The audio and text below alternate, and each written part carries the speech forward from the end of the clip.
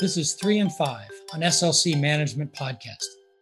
Hi, everybody. It's Steve Peacher from SLC Management, and thank you for dialing into this episode. Today, I'm with Helen Price, who is in London at InfraRed and is the CFO of their core infrastructure fund. So, Helen, thanks for taking a few minutes with us today. Thanks very much, Steve. So the topic that we wanted to talk about was the impact of inflation on infrastructure assets. So let me just start with that one. What is the main impact of inflation on infrastructure assets, especially since we're running at such high inflation rates around the world these days? Yeah, so it's got a really important impact actually, because infrastructure assets and the companies themselves have an ability to pass through higher inflation. And that means that investment funds are very highly correlated to inflation, and they can benefit from increased revenues and also increased cash flows from the companies in which they invest. So we have investments in regulated entities. They have contracts that are linked to inflation, and they've got an ability to pass through inflation raises to their customers. We invest in toll roads, and those have contraction mechanisms in them as well to enable you to increase your revenue in line usually with CPI. And then last but not least, we also have investments in PPPs, so public-private partnerships. They're backed by governments, and they are typically also linked to inflation. And we've really seen over the last couple of months, as inflation has both increased in actual terms but also in forecast terms, that listed infrastructure funds have done very well in terms of share price performance because of their inflation correlation.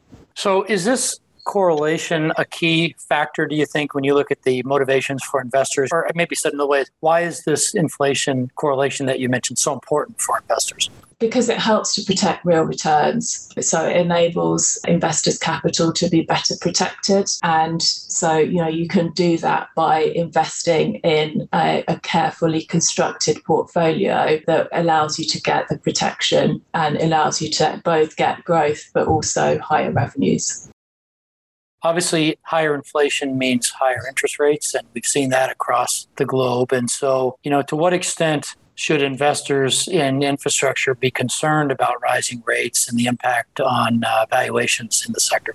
It's clearly something that we think about, and we've been very focused on it over the last 6 months. I think the first thing to say is that for us, we don't see interest rates and inflation moving in step. And whilst we have seen increases in inflation, the competitiveness and the attractiveness of infrastructure assets is outweighing any impact of interest raises. These assets are in short supply. They provide long-term stable cash flows to investors. And if you're trying to protect liabilities, they're absolutely great for that. And they're also a really good hedge for you against stock market volatility. So we think the combination of all of that means that investors should be clearly conscious of it, but they're also competing and important items to protect you.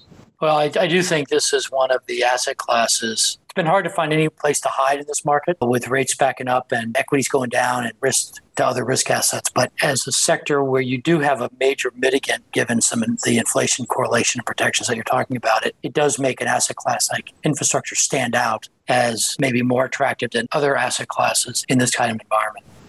Exactly. I like to end these with a personal question. Before we recorded this, we were talking about the fact that you'd recently been on vacation, and you told me you read 10 books. You're either on vacation for a month or you're a speed reader, like my wife is. But anyway, I'm always looking. I think our listeners are always looking for good book recommendations. So, of the books you read, what could you throw out to people?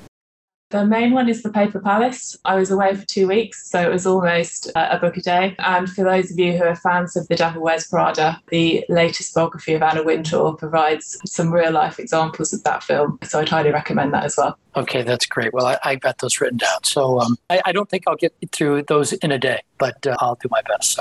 So Helen, thank you very much. That was really great. And thanks to everybody for listening to this episode of 3 and 5.